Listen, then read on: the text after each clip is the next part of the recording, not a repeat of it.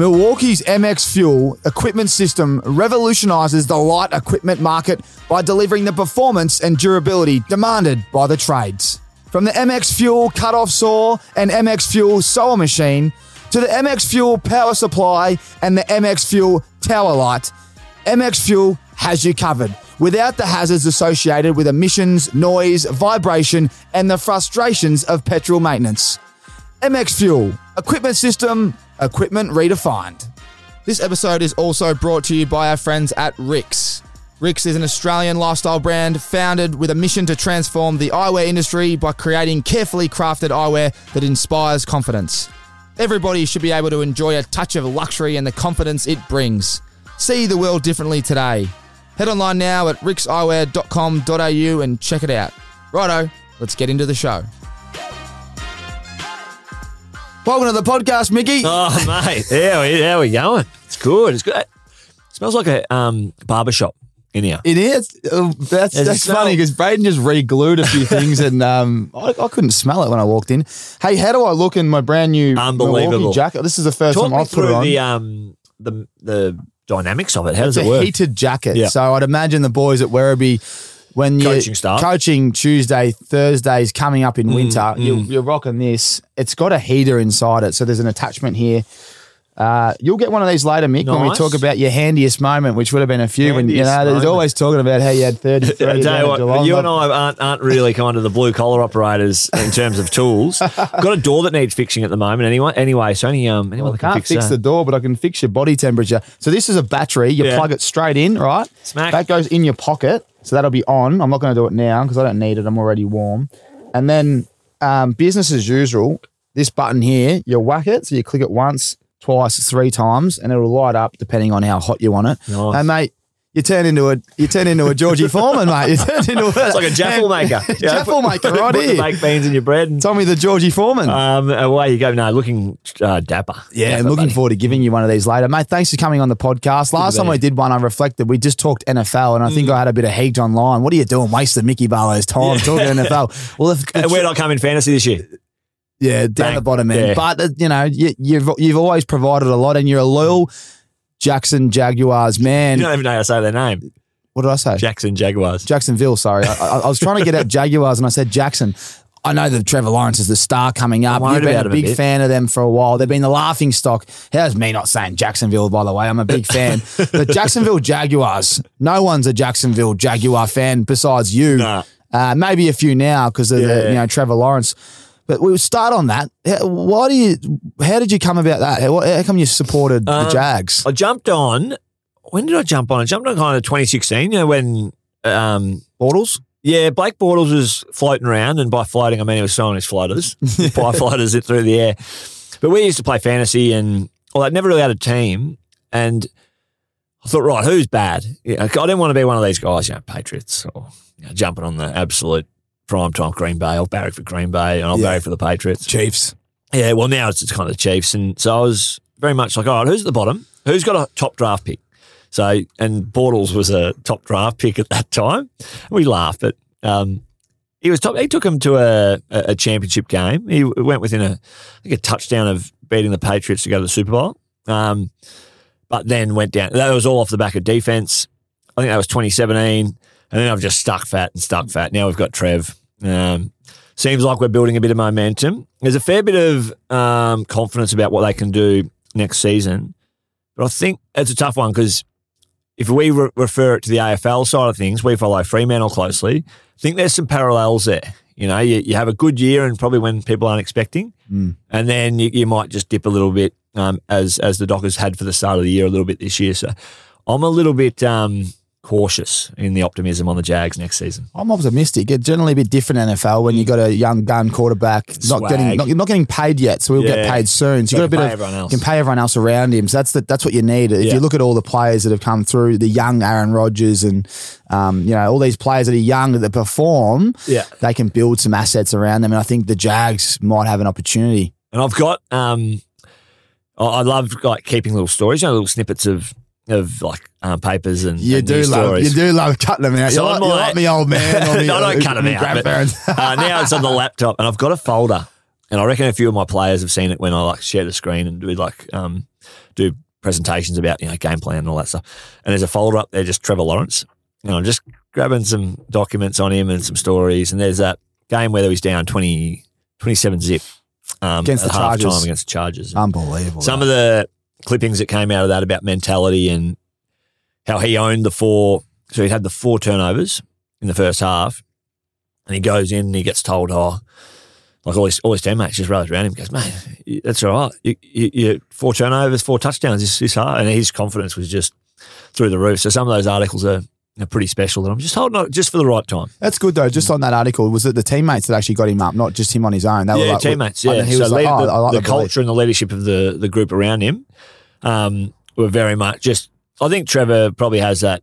Speaking as if I know him, Trevor Lawrence, quarterback, QB1. Probably has that conviction in his own performance that he's like, right, I'm okay. I'm going to be okay. But to have that added support around him would have helped, no doubt. When I say Trevor, what's another Trevor that comes to mind? Because I got one right now. It's funny. Trevor Gleeson was the basketball coach, Perth Wildcats. I'm thinking of Trevor Marmalade.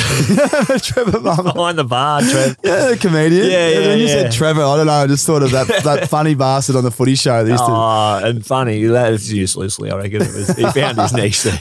I actually ran into him at JB High Five about a month ago. I'm not joking you. I had to get a cord, HDMI cord. Working? No, he was just in the shop, and I looked and I'm like, who is that? Yeah. It took me about 3 minutes. He was behind me, and it's Trevor Marmalade. I reckon I've seen him in Port Melbourne when I used to live in Port Melbourne. Just he was ahead of his time, though. He would have done all right, wouldn't he? Yeah, make bank and then retire in the sunset. Mickey, thanks for joining us. We take the piss. We live together. We know each other very well, but your story's quite cool, and I think it's been told, but probably not in a relaxed format. Not with me, anyway.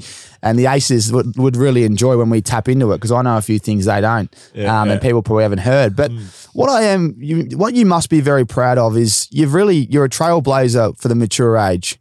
You were the first, it's fair to say, and the most successful straight off the top. There was a number beforehand, absolutely. But I think myself and James Pods Adley came in, and Pods was I played with Pods at Werribee, and he went to the Cats. He was 29. So he was 29 and played for 5 years, I reckon, Geelong and Adelaide. How old were you? 22. Yeah. I'm 21, just turned 22. I think it became a little bit more, and we're seeing it now, like mid-season drafts and players coming in recently at the mature ages that are kind of making impact, which is, pretty cool. But I think you come in at that level knowing, like, you feel like it's like the old 10-day contract, the NBA or whatever they do. It's like on a lot less money than that. But the 10-day, you've got Lee Spur, a good friend of ours, former Fremantle mature age draftee as well. Always joke that we came over with, like, the stick over your shoulder and the little handkerchief full of stuff, and that's all you brought over because you didn't know how long you were going to last. But it turned out okay. 7 years Dockers, 2 years of Suns. Let's not. Don't sit here. Don't sit here like I'm on channel whatever news. All right? Don't dare sit here. You come in and you're leading the Brownlow round 10, right? And we'll talk about what happens second. But everyone in the room was, this is extraordinary. You don't just come in and play a role. You come in and you're coming second in the Brownlow after whatever 10 rounds it was. Before we get to this big turning point, the injury. Sickening, by the way, but like a lot to come from it, and you learn a lot about it. But if you before I even talk about how you got to Freo, when you're at Freo, what was your expectations? You're like, I got nothing to lose. I'm going to go out there and play the same footy as I played at Shep and Werribee. I reckon that the more times you get kind of knocked back, right? I'll probably see this. There's some case studies in it around the talent pathways, where a lot of these talent pathways, everything's given.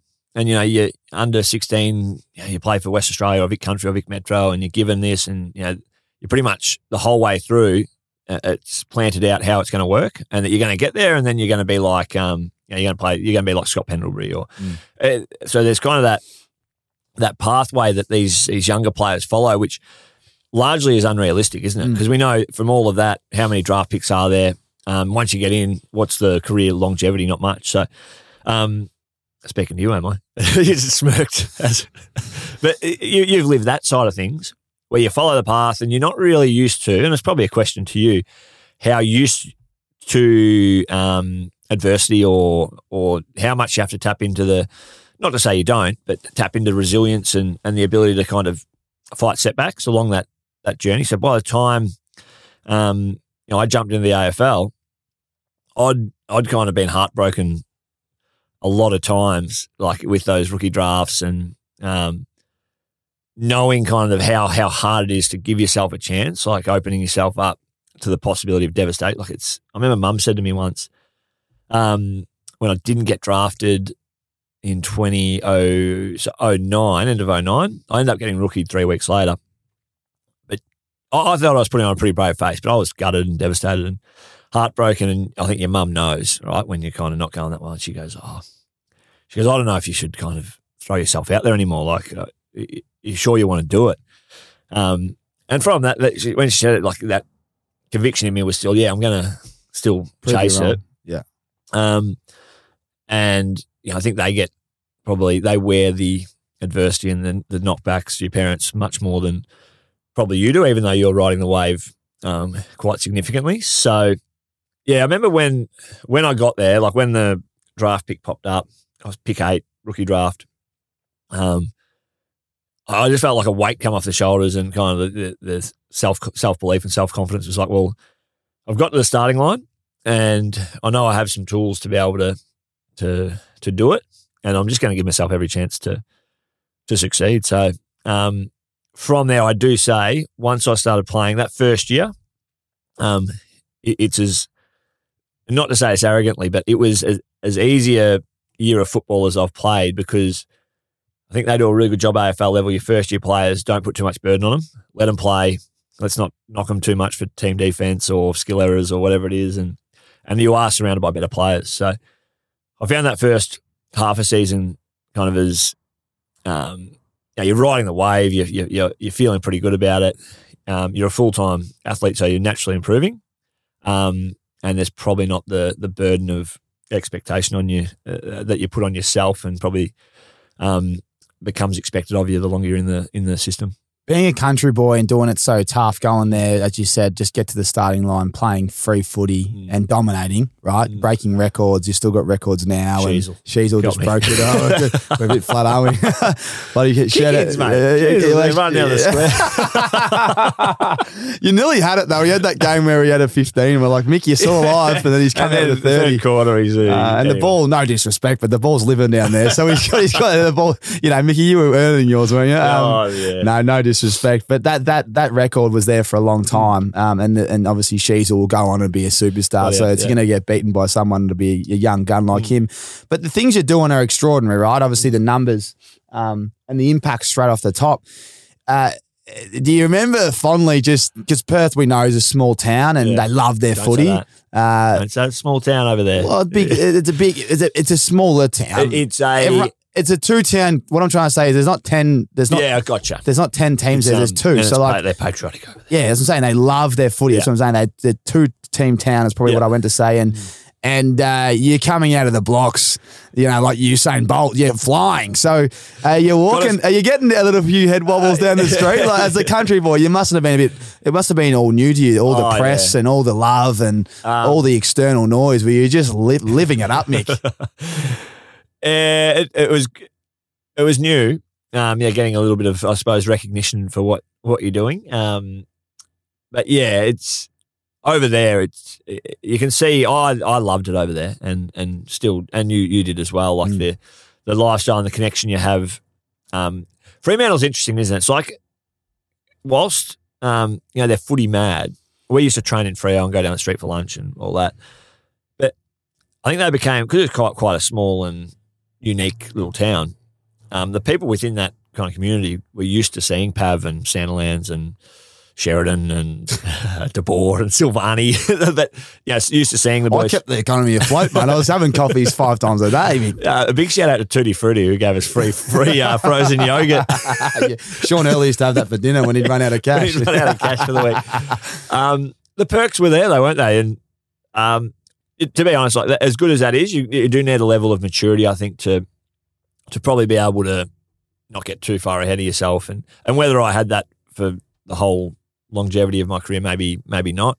I know guys like Dave Mundy, who there's no accident those guys go on and have the careers they do, because they're just so kind of regimented in how how they live. They don't never get too high on themselves and they never get too low on themselves. The flat line. So, yeah, they live on the flat line, and sometimes I think, from my point of view, I potentially probably rode the wave a little bit. And Mine was a yo-yo. Up, down. Kick 2 and have 20 minutes, we're going out. Like, unbelievable. We love that. And we can say it now. Like, we used to play, and like, a part of it is that the release of playing a game and having that ability probably once every 2 or 3 weeks to go out and have a beer and enjoy, like, connect with your teammates and have a bit of fun. And it's probably not how it's drawn up, how you should be a professional athlete sometimes. Like, you get home a bit later and enjoying yourself a bit. But we were very good at, the next day you'd get up, do your recovery, and you'd get yourself right for what was next. So some good perks down there on the main strip of Fremantle, South Terrace. It's a great place. And we could sit here all day and talk about that, but we'll do that another time because it's all about you. You. As I said, you're leading the Brownlow at that point, or coming second. So it's a phenomenal start. But the incident, it was heartbreaking. It was big press, like it was huge. I still remember as a kid, you were you're just this bloke out of nowhere. It was a big story, and then snap. The broken leg, and I know you very well. I know how mentally tough you are. I know how you're like, get on with it, whatever, mate. You taught me through it. Because I've only seen an incident twice because I don't like to watch that stuff, and I don't think you would either. But you're trying to stand up on your leg and it's in half, right? Yeah. It taught me through. Can you remember the moment? Yeah, I'll tell it a little bit. Like it's quite surreal. I don't reckon I'd smelt the roses of how I was going the whole time. You just flow, and the team was playing really well. I think we were fourth. So I just kind of walked into an AFL system that I was playing well. The team was top 4.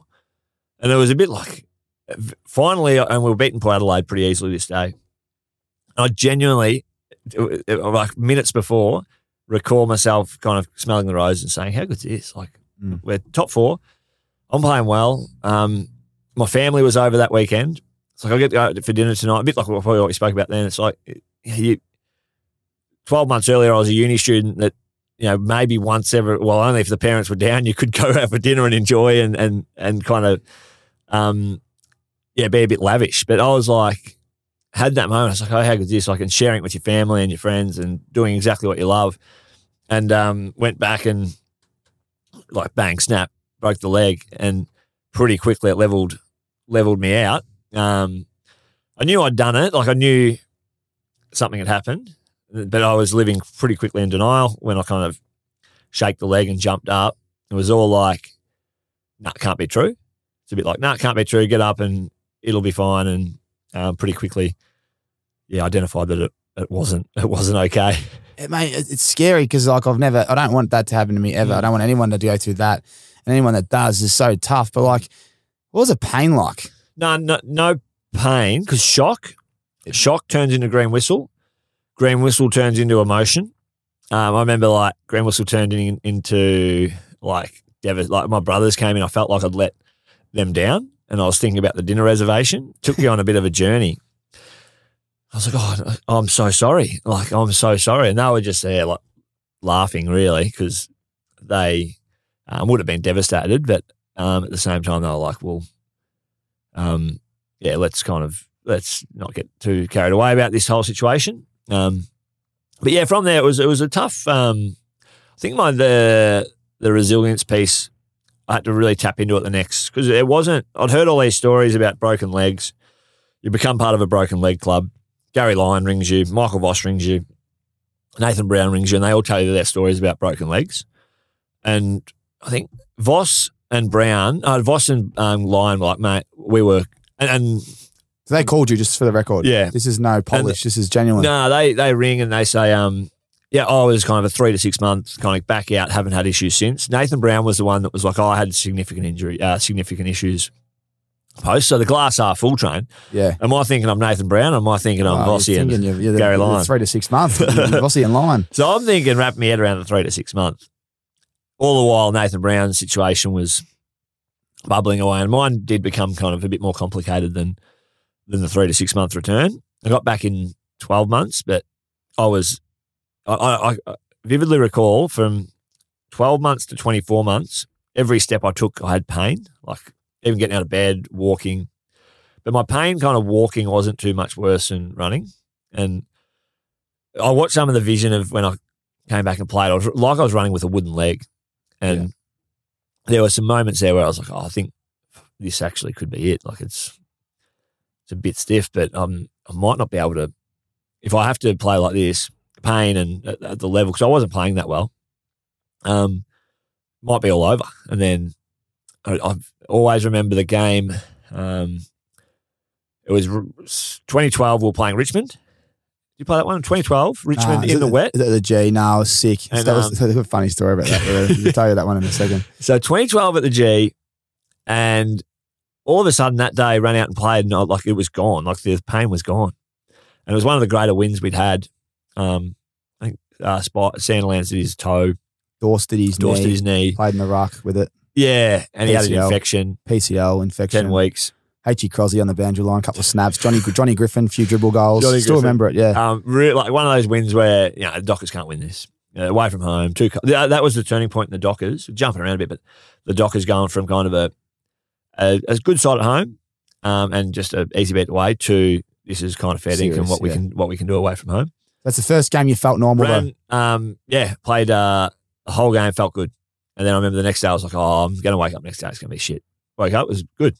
And I actually could do the acid flush on Monday, the jog. Yeah, used to do them. Never could do it. Never had to always do the swim. You was on the bike.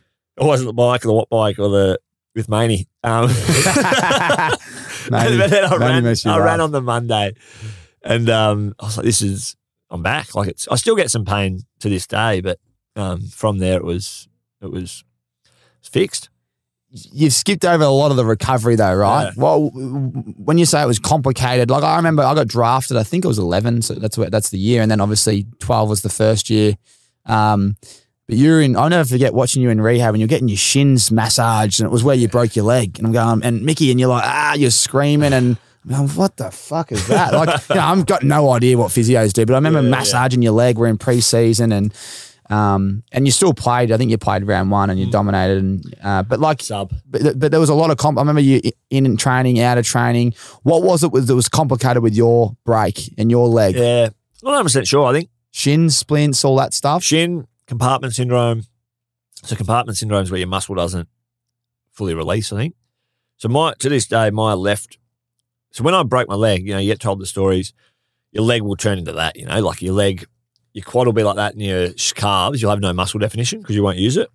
My quad was like that, but my shin, it's quite, my shin kind of actually expanded because of swelling and never kind of fully released. So I had to get them slit, the muscles to release some. Jesus. I don't think that really worked, but I think my main issues were around strength, like strengthening up your arse muscles and your quads and your hammies. I never really got them back to that level, probably before. Hindsight's great. But I reckon in hindsight I wouldn't have run or returned to run. I thought as soon as you could run, your fingers build up and you play. But I'd probably neglected, not through lack of effort or method. I probably needed more time strengthening and probably another month or so strengthening all those muscles to make sure that return was a bit more seamless. So that cast my mind to this Broken Leg Club. Are you giving guys a call now and feeding that in? Have you given someone a call? In the past I have, yeah. Who'd you call? Yeah, good question. I reckon pretty straight. I think Jake Stringer broke his leg, I reckon like a year or so after me, but he was in the under-18s. Mm-hmm. He's going all right. Package, isn't he? Yeah, like I remember, you remember a guy called Tim Broomhead? Yeah, Collingwood? Big snapped his leg on a goalpost at Collingwood. Now funnily enough, coaches North Albury. And we have to, we have players go to their local club. We have a couple of North Albury players. So I have to connect with Tim Broomhead to see how they go and whatnot. But he broke his leg and Gary Rowan broke his leg through the slide situation. So I kind of connected with him. That's probably a while ago now, but I remember it's pretty cool, like Nathan Brown and Boston. I was going to say, that's pretty cool. It's awesome that we can shout them out, that they've called you. Yeah. That would have gave you a little bit of, it's good hearing their stories. You got the 3 to 6 and you got maybe the glass half empty over the other side with Brown Dog. But remember Brownies was like, it was like, Brownies was bad. He describes it as. I remember his, because I remember watching his. It was just, bad. Yeah. Bad. Probably like yours. We'll move on because it's not a topic, but I've never asked you. I've never really sat down and asked you. That's what I love about the potty. You get deep on a couple of topics. Deep, yeah. But you just made me laugh there talking about Maney. It's funny, Maney. Maney listens. I know he listens. So, but like, people don't understand Maney like we do. We've seen Maney at Full Flight, and then we've seen him, nothing against vegans, nothing against people that don't drink, nothing against school teachers, but you can get where I'm going with it. We've seen him at Full Flight, dancing, buying everyone a shot at the bar, carrying on, best on. What was his espresso martini? Like, he would go out some nights and then spend 1,500. He tells some funny stories, and I will get him on, and I'll hopefully get him out of him. No, he won't tell I don't know if he will. I've got to tell him for him. Yeah. But I just remember going to his wedding, and the boys from the Pies, just no way that's Chris Massey. Mate, I'm telling you. Yeah. He used to look after the young boys. We'd be playing cricket. We'd be going out. He'd be shouting us all because we had no money, and he's at like Full Flight in his career. But you made me laugh there thinking about Freo. Let's talk about Freo days. What are the fond memories? What are the things that you loved? Probably not even footy related. Just the things that you go, oh, geez, they were good times. No, pretty special. Like living, I was when I got there, like you make very like significant friends, don't you? And because a lot of us have to relocate to Perth, you live out of each other's pocket. I'm not sure. Having done Freo and Gold Coast, I've seen that side. You would have done Freo and Giants. See that side where your genuine connections are those guys at the footy club, and you haven't got your family, you haven't got your staunch, day oneers that you grew up with and went to school with and whatnot. So you have to live out of each other's pocket. And I just remember like living with Nick Lower, like my second and third year. A funny moment to start. He's now in my bridal party when I get married, but the first day he's rocked up and we had a sparring session, and he's gone. It's his first day, so and no one's really going with Nick Lower, so you have to grab a partner. I was like, I'll go with a new bloke, but I come over roommate, and he's like, "Yep, go grab your sparring," and he's just bopping around, and you just have to warm up, like just spar, just tap each other's gloves and get each other's shots. Right, now work into it, some body shots, and he just starts banging me like full blown. Belting the living Jesus out of me. And then we started headshots. He really broke my nose, which is a fair target. But I've got blood going out my nose. And at the end, I've got tissue, gauze up my nose, going home, thinking he rings me, he's like, let's go out for dinner. And he sat me down. It's like he had a confession to make. We ended up living with each other for 2 years after this, before he got delisted. He goes, oh, man, I'm sorry about the boxing thing. There's something I got to tell you. I'm like, what's this bloke sitting me down for at dinner? Like one-on-one on a Tuesday night in Freo, just went out for a nice meal. And he goes, mate, I just love fighting. He goes, I fucking just love fighting. And I got in there and it was just like a bull to a red rag.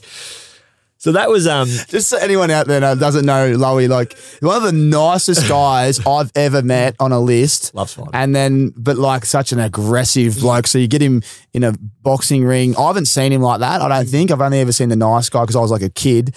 But on the footy field, you can see he's an aggressive bastard. Copped a couple of and I like going down this, telling stories about sprays on field training. He used to cop it, man. I felt sorry for him. He got delisted with a year to go on his contract. Yeah, so by Ross, and funnily enough, him and like this is the type of guy he is, right? Didn't understand that one. Like he's tough. He didn't really rate him. So Ross delisted him. Done, mate. Thanks for your time. You're out. And 4 or 5 years later, Lowy's buddied up and like he's doing business with Ross. So he's one that just to move on, I get the circumstance. That's right. So he's quite a unique character and an amazing person. He is a great guy. That perspective, but some of his training stuff. So you know how it is, and you and I were often on the challenge team. The match sim. Yeah. So you play match sim. Challenge team means there's the ones, and then the challenge team's pretending to be the team they're playing. They put the magnets up, and I actually have to do this at Werribee now, and I'm very open and honest that it is what it is. Yeah. Here's your team that's our 18, and it's Pavlich, it's Sandilands, it's Fife, it's Mundy, it's McFarlane. Maine. And then Maney, couldn't comprehend it one day, Manny, when he had to put the bib on in the challenge team. He was like, what am I doing? Welcome to the team, brother. And the challenge team would get each other in before match team. We'd go all right, wouldn't we? And we'd have to play like Carlton or Sydney or whoever the fuck we're playing that week. And Nick Lower, clearly he was on the challenge team a lot. And he was the midfielder on the challenge team. So he'd often be on Fifey. And I remember one day it was like, tap down. And it's an interesting one because you're told to train with purpose and try and get your way into the team through training. This is funny. And he's tackled Fifey. Great tackle. Like, dumped him. Like great, like textbook tackle. Even today, wasn't a dump, but tackled him, holding the ball. No worries. Everyone's like, well, that's holding the ball. Right, everyone looks at Ross and it's like this deathly silence. Don't touch him. Fife's ball. And so Nick's like, had to put their hands up. Oh, like, don't touch him. And there's some other absolute rippers. Matty DeBoer getting sent off from training. I got told to pack me bags and head to the gym halfway through a session. I'll never forget Hayden Crozier is my draft, Hanger. and we can't do it. And that's what the AFL. It's that politics in it. It's amazing. You're trying to prove yourself. You're playing on the Brownlow medalist, and you got him holding the ball, and it's like, don't touch him. You know?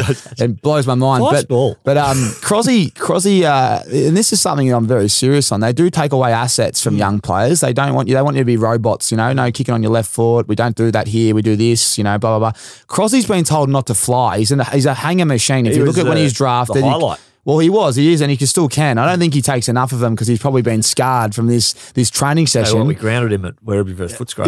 You did well, Crosby. You've been playing half back against Werribee. Mickey made sure you didn't fly. But I'll never forget the training session where there's a rule where you're not allowed to jump and knee people in the back.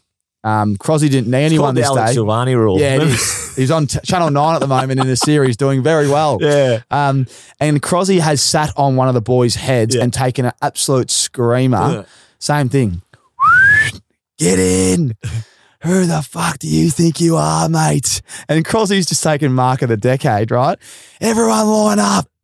400. If I see it again, you won't be training. Like, I do remember that. That's what's going on. And as a young player, I still to this day can't comprehend it. It is. You're a coach, Mick. What is going on there? Well, yeah, it's risk and reward, isn't there? And I went to the Train Suns. the way you play, you get those ones. Freo was very much like we look after, like there's the double whistle. Yeah, I didn't mind the rules that look after each Peter other. Sumich in match play had one role, and when he blew the double whistle, the ball stopped dead because there was a high ball. That's and fine. Every now and then, Summer would cop the wrath because the double whistle didn't go off. And it was Sum. What are you doing? He's like, Summer has his face on. He was like, oh, sorry, Ross. He's such a good fellow, wasn't he? And anyway, But I got to the Suns, and my first session, I'll never forget. Like it was bodies flying. It was on, and I was like, oh, what's going on here? I'm not used to this on a Tuesday or a Monday morning at pre-season training. So different club. I'm a bit. You definitely kind of brief them that, look, understand we're here to protect, but you do need to utilise the time in like for instance this week, 6-day break. We need to, as VFL players, you don't have much time with them, so you need to find 10 to 15 minutes in training to compete and play and do some stuff that you need to work on. And you always like the risk reward, so you have to do it with that risk. So I'm a bit more, look to make them compete and play or train like they play, but manage the time and the drills that you're doing that for. Mm. Yeah, it's a hard one, but the hangers on their head, you've got to appreciate them in training. There's a bit of, I don't mind that. As a coach, if a young player comes to your club and shows some brilliance on a training track, you can't punish him with a 400, can you? No, I haven't. Think about the toll that has. What have I later done on. 400s for? I've done a couple, and the Ross again. I've got a great one. Matty DeBoer, who's just the nicest guy in the world. Well, he's proved himself. They should never got rid of him. Exactly. He wasn't a great ball user, Matt. He was swim between the flags type of operator. I think he used it well enough in the end. That is a good call. I think he hated that. Yeah, the perception kills players. Because he used to come in after having 40 for Peel Thunder in the waffle. Yeah. And the feedback was, so what did I say to you this week, Matt? Because me and Matty were probably in the same boat for a year. We were like, out of the team, getting lots of it. Feedback. And mine was probably warranted. Just don't get all this junk and start to hit some targets. I'm like, that's fair. Matty, what was yours? He goes, yeah, start to hit some targets. But he goes, I genuinely didn't miss a target. And I'm like, you're probably actually right. Because he had the ungamely kicking style, but he's so diligent. He's like, I'm not going to miss a target today. I'm going to have 40. But It's such an elite, you don't. Anyway, but one's at training when we were really kind of flying and he was playing that high half forward role. I still picture it where it was. It's like halfback flank, Freo oval training. And I was in the next group to go into the drill. And he pulls back, tries to bite one off through the corridor. Never try to bite them off, kids. Don't bite them off. Especially if not enough separation. So he bit one off, turnover. Get off. I laughed now. And Matty DeVore, as diligent, yep, no worries, Ross, I'll get off. Started running off. He's halfway to the bit. Is that walk? It's like a dog. Like, honestly. So Matty had to walk the last, and everyone had to wait until he was off before the next drill started. So this is like, it's horrendous. That wouldn't be happening at St Kilda now, I'm guessing. With That won't. You won't win a flag like it. That's why I think he has changed. But like these things, they're funny, but they're like it's.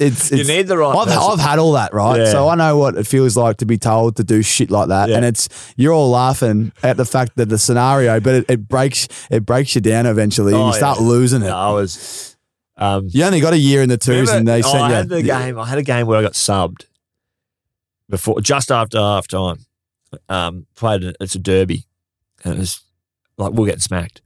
Half time comes in, so Mick, you're going like shit. Like, how about you give yourself some length from stoppage and tidy up with this? Yeah, okay, all good. Team's up. Start on the bench. No worries. First, he's like, I need a response. No response from you. Like, no worries. And which you would have. I'm happy to respond. Yeah. So I sit down. I was living with you at the time. We always responded. Yeah, we were like, I'm ready to respond. Sat down. First rotation, I forgot Ballas. Ballas is coming off soon. Ballas gets called. I'm up on the boundary, ready to go on. Ballas is like literally 20 metres from the boundary. And Chris Bond, our footy manager, gets up, Mick. I'm like, phone.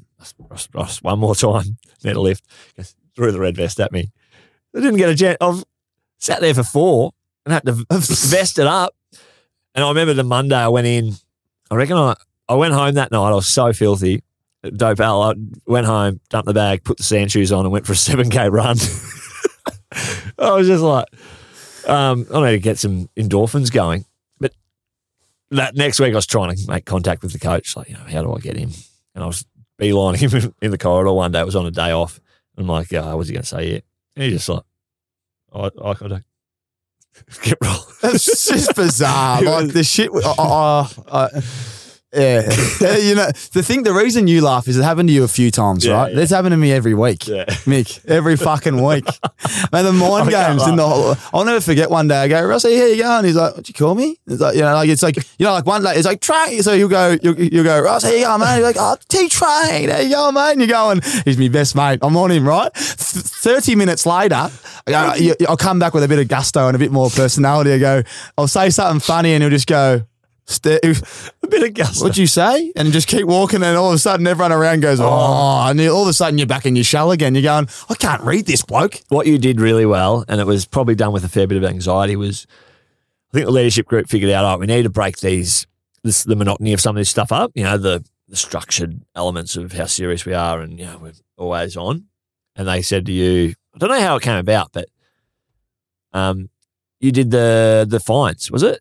Fines or like the weekly wrap or whatever before or after training, you'd come in and do your thing where it's like things that happened around the club that were humorous, and coaches were in the meetings as well. And I think it's all well and good, that stuff, obviously, when you're winning and things. But I remember one week it was like we'd lost and it was a tough week, and they're like, well, no, we don't want to be dictated to by win-loss. Up you get, Traino, and you've got up like, and you've done your script. I don't think that helped me doing that stuff, I'll be honest. But it went well. It always went well, but I look back now and I go, I should never have done me comedy skits with coaches in the room. Yeah. Because I reckon it's a perception thing. Yeah. I always thought you're mucking around, but it's like, I'm just trying to G the boys up because we're a bit flat here. I got one that, like, where we're coaching now, the guy that does our fines, he's like, you're trusted. He's an absolute gem. Like, to coach, he's like driven, role specific. I'll do anything to win. I'll do whatever you need me to do, I'll do. And he does that stuff. And well, it's great. But I make sure now he did a couple of times in front of everyone. And like I love hearing it. But it's probably a players thing. You do need that stuff where it's just players, and yeah, you do. They have that little. I can't repeat half the stuff, the material I use, but I'll just never forget. I stitched a couple of boys up, and like I can't tell it. But did you tell the story? Sorry to jump in, but that Ross was big on mental imagery, right? And on the Tuesday, I reckon he's like, mental imagery, like you got to start working on your mental imagery because you're going out there and getting in big moments, and we're shallow. Yeah. And like, what are you doing for mental imagery, Pav? Pav's like, well, 3 times a day, 20 minutes, meditation, softening sounds. Sand between the toes. Fifey, yep, down beach, hearing the waves crash, decompressing, offline. Kepler Bradley, what are you doing? Oh, yeah, this is funny. He's like, I just do 5 minutes in the shower. So I reckon that happened on Tuesday. It was fierce. It was like, mate, yeah, you sat in front of me as well. No wonder, mate. No wonder you bloody 12 years, 1 year contract in the other side, and you're doing mental imagery in the shower. How are you going? And that was the Tuesday, but by the Thursday, enough. I reckon you've got up and did a thing about, oh, good boy. So this week we're going to be on because, Kepler's at his shower this morning. I couldn't help myself. I just used to love the banter, man. I think I just that's what I miss so much. Like, it's just a little cheap gag, but fuck it. The boys used to eat it up. It was good. I'll never get, it'll be unreleased, but the Luke McFarlane's so talented, very smart, one of the coolest dudes you can meet. And him and Kepler and Mzungu and Tendai, but yeah, the boys would link up after the season and they do a song with a full review. They did it after pre-season, heading into the season. That's right. I reckon a mid-year one and then an end of season. The end of season one was the best though, and the one, and there was a full film clip with it. And the best one was Kepler in the showers doing his mental imagery. And he almost got the ass because of this, but in the end of the year, he ended up firing up and getting another 1 year contract, and he's just taking the absolute piss. No one will really be able to understand this, but if anyone could comprehend, Kepler Bradley, he's exactly like you'd imagine. I'm going to get Kepler on this potty. I need to get He's to exactly as you imagine he is. Now, footy manager at Claremont, doing really well, and Scott Gumbleton, who is exactly like you'd imagine him. Just the Gumbles, I don't even know how to describe these two individuals to give it justice. Great humans, very relaxed. They used to live together and do the 30-minute drive in from Joondalup up to Freo every day. And I've heard a couple of stories where they'd silence for 20 minutes and then one of them would just go, what are you thinking about? And kept one of them would be like, I was just trying to think of ways we don't have to go to work today. He goes, I just trying to figure out, we're getting closer to training and can't think of anything. I reckon Kep was one of the funniest guys I've ever met in the locker room. As a young bloke coming into a list, I had never seen anything like it. He's just a big weapon. Good times. Couldn't read couldn't read the whiteboard. There's one for you. Well, actually couldn't see when the team was up. The magnets. I'd have to have a. Because I was sitting next to him. I had a tap on his, and we probably should have come up with a better way, like just a thumbs up or thumbs down if you're in or out. Yeah. But we had a tap on the leg if he's out, just this is selection. Bad luck, man. And then I'd grab him if he was in. And every week it was I'd do it, and he'd be like, "Fuck's that one man again." and I remember once I did the right one, and the whole meeting you could hear him snarling, he was like. I'm like, fuck, he's fired up. He's fired up to win this week because he's playing centre half forward for us. And he's on. Have a look how fierce he's looking. He's like, and he walk out. I'm like, are you ready to go? He goes, I'm so angry. I'm so fucking angry. I've done everything I need to do to get back in the team. I'm like, mate, you are in the team. Your name's up there. He goes, oh, didn't you grab your leg real hard? I'm like, yeah, I did.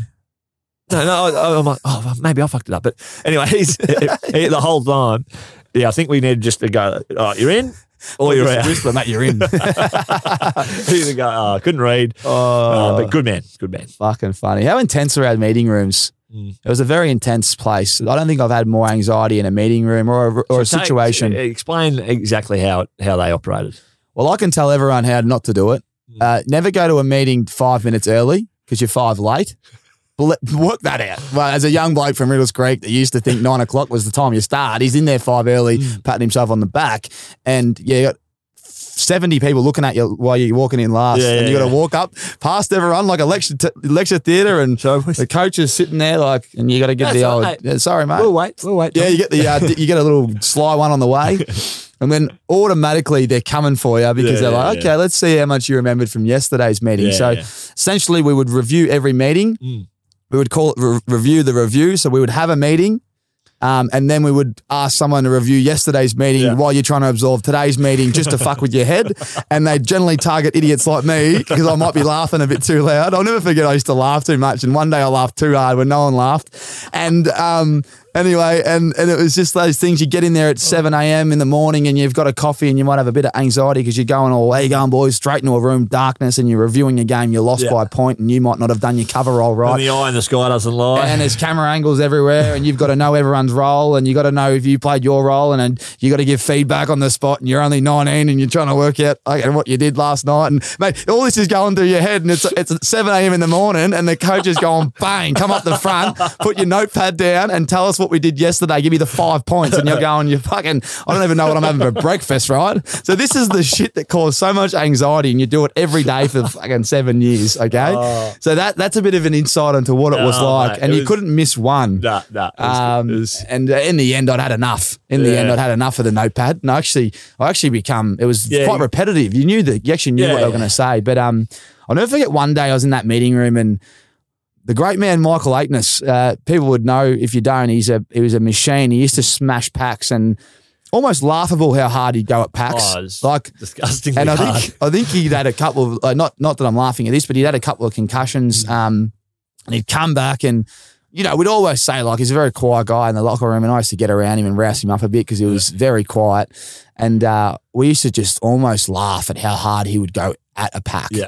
I'll never forget one day they put the waffle trademark up and they go, have a look at Mick because we've come off a bad loss and they go, have a look at Mick throwing his body on the line, right? And it's very serious and he's just gone bang and he split the pack and I've started laughing out loud and no one's laughing and then the coach goes, what are you laughing at? And you're just like, oh, no, just great contest. And then all of a sudden, bang, you're upstairs in the principal's office. It felt like, again, getting told to be serious. Oh, fuck it. You just didn't know how how to act in those meetings. Well, and then Ross, perfection was never close. So towards the back end of my career, they'd throw me in the tagging role. And I thought, I'm fucked. But hey, we all got that one. There's your rope. Brought me over at training once and said, oh, mate, you're back in the team. I'm like, beautiful. Because you're going to tag. I'm like, oh, fuck. All right. I am genuine. This is something that's quite foreign to me. So, but anyway, I had a couple of good games. Robbie Gray, best game I ever played. We got a good win, Port Adelaide. And the ball just fell in my lap all day. Bounced left, I was left, Robbie was right. And I had a good outing. Robbie didn't touch it much. I was like, this week's the 1 week, I reckon I can walk around guilt-free. And Ross's door was open. That door's always open, boys. So I thought, I'll kind of just shuffle past, walk past. You hear down the hallway, Mick. Beautiful. Once you give me a pat on the back. And it's the only one when you go to walk in and sit down. And he's like, just stay up. This won't take long. I'm like, yes. Robbie Gray, forward 50 stoppage. Maybe get goal side. Should have kicked 3. And I'm like, fuck. Walk out. Yeah, there's not much we can do in this world. The insights of playing in a defensive mechanism. Defense was life. If you weren't goal side or at the right cover roll. Man, I used to worry about cover rolls more than I'm a first round draft pick. I look back on my career. I know you take the piss. I'm a first round draft pick for a reason. I used to go all right. But I used to go to games with that much anxiety about trying to make a fucking tackle. Cover rolls. Not fucking miss the ground ball. And a cover roll, which for anyone out there wants to know what a cover roll is, it's see out Nathan Fyfe's man. And if you don't see that, you got to get the ball, you got to tackle, and you've also got to stop the Paddy Dangerfields coming through the front of the stoppage. There's so much going through your head, right? And you get one wrong, you get dropped as a young bloke, and that was the rigours of it. I'm gonna have to, and I'm hopeful. Giants was different. Giants was like, mate, don't worry about it, just play footy. You start there and see what happens. Let it fly, eh? Didn't work there. Couldn't get on the park either. Maybe she went back to trying to get a tackle. But yeah, it was a different beast. But looking back, it was good. We had a winning. It was as a team. First, it was a winning culture, which I look back and very grateful. And the boys we played with, the lads, connectivity was strong. Never ever had a group like it. Everyone bought in, and if you didn't buy in, you easily were out the back. So I think that's well put, my man. I remember when I finished at Freo, I was like, there's hindsight's beautiful, but like during that period where we were pretty good, and it was like, you don't take anything for granted, but at the same time, when it comes to an end, and you know that's probably that experience and that kind of level of connection will never be replicated. Like I went to the Suns, probably optimistic it would, and it would play well and everything. But, when you're kind of that mid-20s, you're playing well, you're doing the job you love, and with kind of people that you respect and largely get along with. It's like I remember when we had a few beers at the left bank when I was leaving. I looked around, I was like, this is, I could smell the roses time, but it's about to, the roses are about to get pruned. So it's all over. And and one last one on Free. I'll give you one more. Yeah, give us one more. Special time. It wasn't so special for me on the day. And we might be able to attach some vision of this. End of every footy season finishes. You have Silly Sunday. It was Saturday, though, because we played Friday night against the Hawks, and we lost. What year is this? 2015. Out prelim. Okay. Yeah. And this is me. and we go to Fifey's. Yeah, I remember this. Yeah, Fifey's house for the drinks and the carry-on. And we do a sprint every year. Oh, fuck. I meant to bring this up, and I'm glad you did. We did the sprint every year. And the reigning non-champion, so the loser from the year before has to challenge another player on the list to loosely a 60 to 80 metre sprint. A sprint, and there's a lot of talk all year. And just so anyone knows, we used to rip anyone that was a bit sluggish, and Mick was consistently copying it for his spread, not his speed, but spread from stoppages, because you weren't especially defensively. Ford was very quick. Well, 6 roll bang out. And I think Alex Forster just got delisted, and he was beaten by Jack Hannah. So Jack Hannah had to go again, and Jack pinned me out. All year he challenged you, the big fella. This is a ruckman, by the way. Quads the size of my whole body.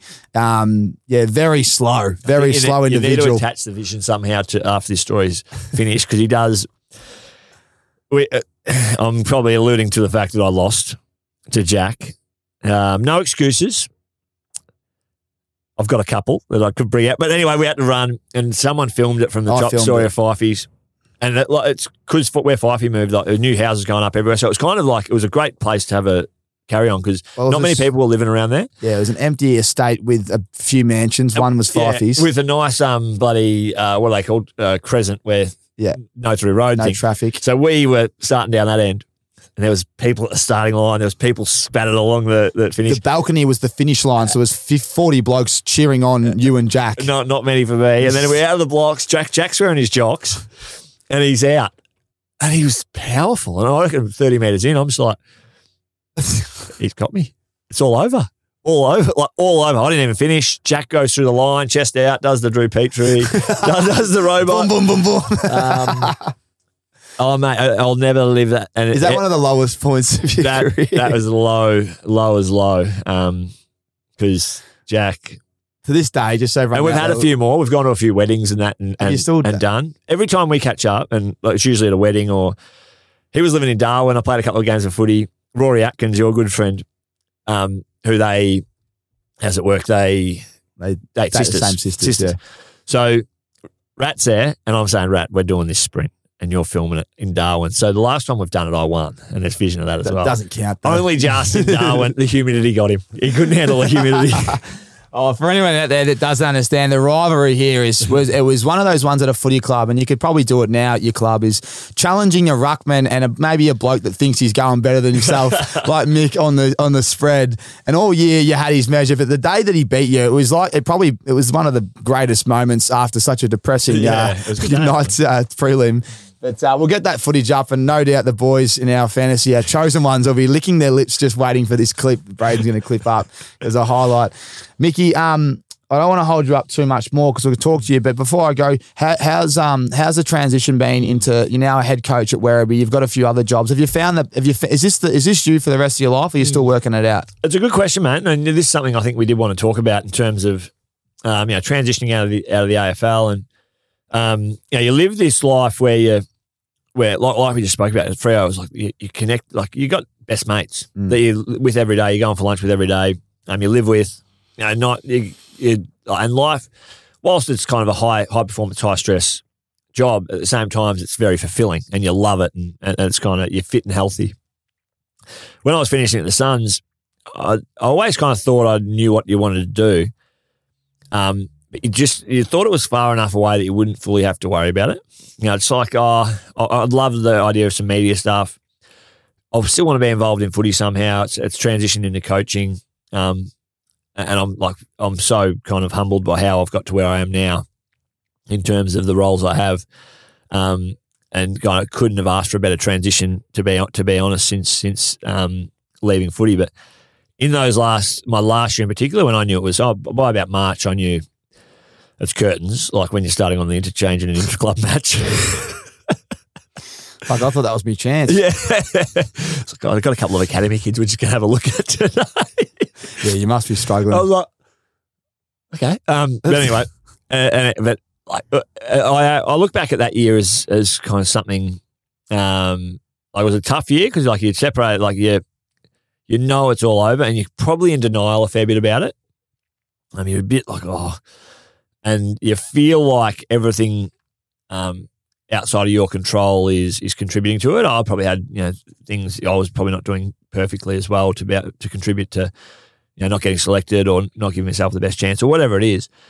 But yeah, some genuine. I'm interested. You probably had some similar stuff.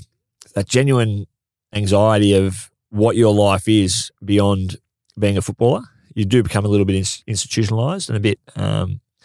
I think, tied to the job, and it's a great job, but then when it does dawn that, gee whiz, I've earned good dough, done what I loved, now, it's the next phase. So I think what held me in good stead was good people around me, family, friends, the footy clubs that I was attached to, and the PA. Like, you have a lot of support coming out, but then you do have to tap into your own reserves, don't you? And you have to look the man in the mirror and say, right, what are we doing and how are we doing it? And my big thing was trial and error, really. The best bit of advice I got when I finished was, what do you want to do and how do you get there? And I wasn't really sure, and I probably still am not fully sure where I want to go. And I said, the advice I got was, make sure you just say yes to as much stuff as you can, and then you just kind of tick stuff off and cross stuff off. Like, yep, I like that, I don't like that. You'll build connections. You might not like something, but you're going to make a connection out of that person that they may come back to you, you may come back to them. So I've done, and we joke a little bit about me doing a lot of different things, but it's pretty much broken up into coaching, which is my full-time job with Werribee. And there are different branches from that in terms of some specialist coaching that I do on the side. And then the other branch, which is probably 20% of my career now, is media. So, special comments for AFL Nation, some stuff with Zave Ellis in WA on Channel 7, and writing an article in the West. All stuff that, if you had told me that's what I was doing in 5 years, I would have parceled it up and been so happy, because that, for the guy going out of the AFL, that was probably what it wanted to look like. Comes with pretty hard work though. Like, I'd do, I'd say probably 60 to 70 hours a week, like, of everything, and you don't really get days off when you you become self-employed. And if you're coaching aside, the thing you need to be is organised and prepared. So you might play on a Saturday, but your Sunday, you have to really prioritise with a young family now when you do your work. And I've got a really supportive kind of fiance who gets it, and I reckon a lot of people outside of that bubble sometimes wouldn't comprehend your partner spending 4 to 6 hours on his computer on a Sunday, or talking to players, or 3 nights a week, 4 nights a week, never home for bath time, all of that stuff. So it does come with your sacrifice, but you get it back in other ways. No, well said, mate, and I'm glad you answered that. And you give people listening, a great understanding of what your advice is. Start it, cross it off. You can't knock it till you try it. And it's good. You're in a great place. I feel like you're always going to be in footy. You love footy. You love, one thing I've probably always told you, I don't know if I've told you recently, but you always embraced me and young guys. And I was probably a bit of a larrikin. I was very raw. I look back and go, geez, I was, it's just had no idea. I didn't know that you had to be at meetings on time. When I say on time, 10 minutes early, and be more professional in front of key figures like coaches and CEOs. I was just the same all the time. And but you never changed or wavered, and you always welcomed me in or lived with you. You're always great with young guys. And I think coaching, you can be serious, but you can also have fun and a beer, and I reckon you'll do really well in that space. But also the media, you like to talk a little bit of shit as well. So you're in that good spot. I feel like that's you, and what that looks like next. Obviously VFL is a level below AFL. I think with a young family, you'll work out what that looks like. But yeah, it's good, mate. You're in a good spot. So well done. I'm going to wear that, am I?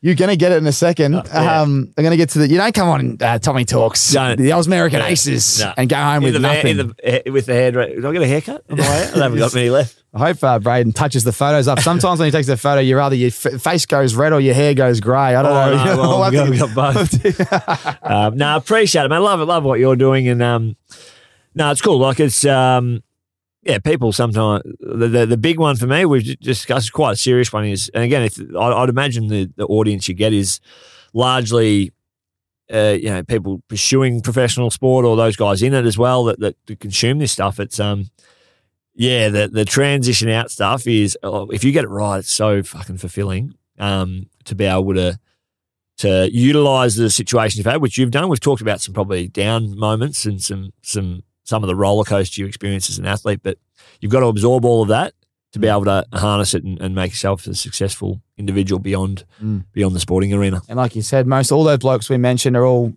doing great things, Kepler's now the GM at Claremont. Yeah. Manny's running it. Moore's going to be CEO of Australia at some stage. Google. He's Athletic Ventures, the king. Alex Silvani's on the summit. He's on the summit. He's got about 4 jobs. We've got Kepler Bradley, GM, Claremont. Yeah. We've got you running everything. You get 25 jobs. Yeah. Lee Spur, who we briefly mentioned, he's doing something. He's CEO, Managing Director. I haven't seen Aaron Sanderlands in a while. I need to touch base with the great man. He'd be Gecko Landscaping still flying. Got the deal with all the councils around the south of the river there. He's just got to rock up and drink a couple of beers and the deal's done. Now, mate, nice. We'll start here. Ricks in retirement. These are the Rixies for you. Anyone out there, you know the drill. Which ones are these ones, Trano? These are the Soho Champagne green polarised lenses. So they're a bit thicker. They're squarer. Mate, different. I know you've got the Orbits, you've got the Grands, you've got the Tribecas. I've got to mix them up for you, mate. Very appreciative. Riley can chuck them on if you don't like them. Yeah, she's got a couple of the pairs. I think it came out that she got what are the thin black? Just like the older school. She's big on them. So driving classes. The Brookfield ones, or depends if. Anyway, mate, they're magic. Yeah, so. I mean, there's a few styles that I can't keep up. But keep them on for me, Mickey. I want to just ask you a question. If you were to retire, and this one's a hypothetical, but if you had cash, like unlimited, and your career is done, you've fulfilled everything, so you don't need to keep working. Where's the one place in the world you'd love to travel, retire with the family, and take the Rixies? And tell me why. Wow. Well, take the Rixies. We spoke early about, can we just go on an extended holiday, vacay? My parents did that. You can do anything, but where's the one? Sabbatical. You get one house, one location. Let's head to Jacksonville and watch Trevor week in, week out. We'll sit in the pool. They've got the pool at Duval in the stadium. I think they need an upgrade, but they've got the pool. And I might be in the pool there at 65 with gangly kind of wrinkly rig. Skinny arms and you would never have a gut. You got a great rig. People wouldn't know. You've always had a good rig. I've always remember Manny said I was a 4 for a body. And then I was like, I think I'm not bad. And he lifted up my shirt and he goes, actually you're a 7 or 8 out of 10. Well, I'll never forget, I told Smokey McPhee that he was a 9.5 because he got a hunchback, and he was in the showers when I said it. And he goes, what did you say? And he nearly killed me. I said, I'm only joking, Smokey. You take it easy, big fella. They're very good times. Mate, thanks for that. And you know what? I'll take this off. You can try this on. This is the Milwaukee heated jacket, because I want you to try it on. But I can't believe the technology that this brand, they not only have the best tools, they've got the best jackets, they've got the best everything. You're going to go home with that. And as a bloke that coaches, the Werribee, I imagine it gets cold on a Tuesday, Thursday night. Yeah, last night. So this is the Milwaukee Tough Shell heated jacket. It's the go-to for protection from the elements on the job site or enjoying the outdoors or coaching at Werribee or wherever you are watching the kids on a Sunday morning. The M12 Tough Shell heated jacket is powered by M12 red lithium-ion batteries to provide lasting run time and 3 adjustable heat settings, as I said, on your jacket and zones to trap heat in all-day warmth.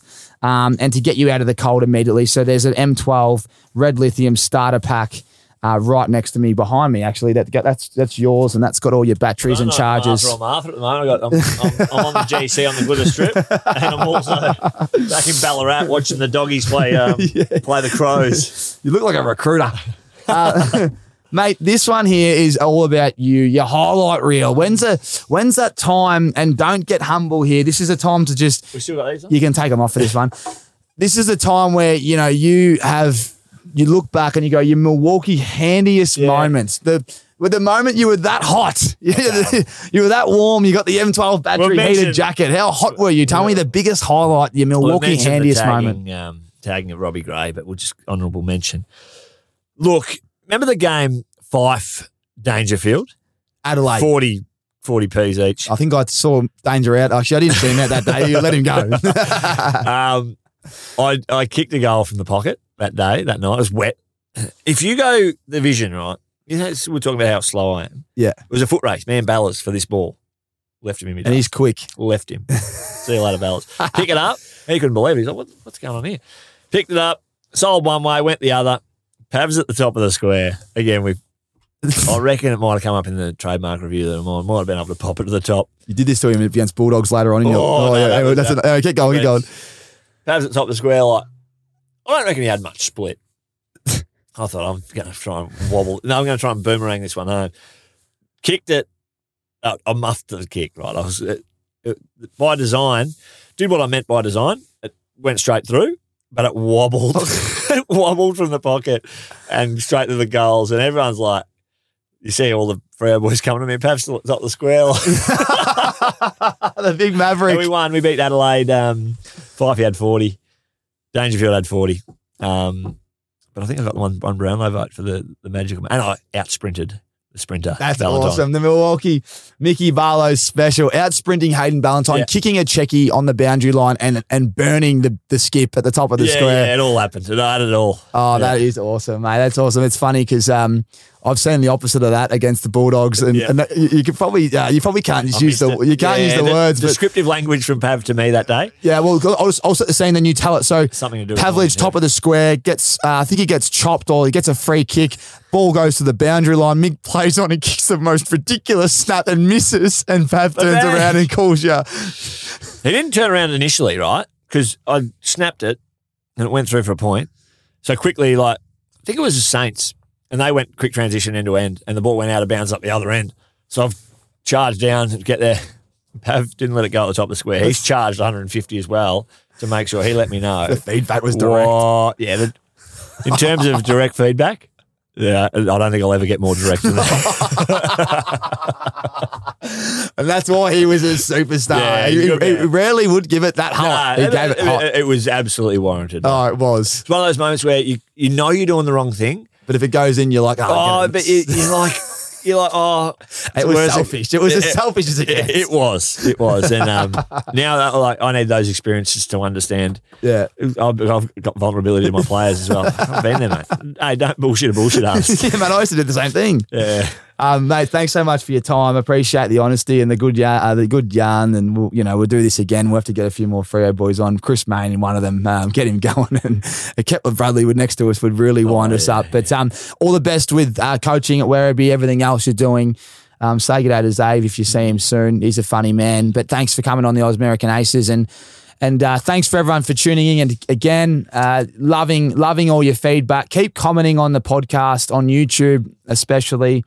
It gives us good feedback, and it's all been really positive lately, so really appreciate it. Blokes like Mickey come on and have great confidence because I can ask great questions because you guys keep telling me what you want out of this show. So thank you for your support. And yeah, Mickey, thanks for joining us. Pleasure, mate. Great stuff, mate. Thanks for listening to another episode of Tommy Talks, where you literally can't thank you enough for all your support. Speaking of support, Milwaukee's MX Fuel equipment system revolutionises the light equipment market by delivering the performance and durability demanded by the trades. From the MX Fuel cut-off saw and MX Fuel sower machine to the MX Fuel power supply and the MX Fuel tower light, MX Fuel has you covered without the hazards associated with emissions, noise, vibration, and the frustrations of petrol maintenance. MX Fuel, equipment system, equipment redefined. Righto, we'll see you on the next podcast.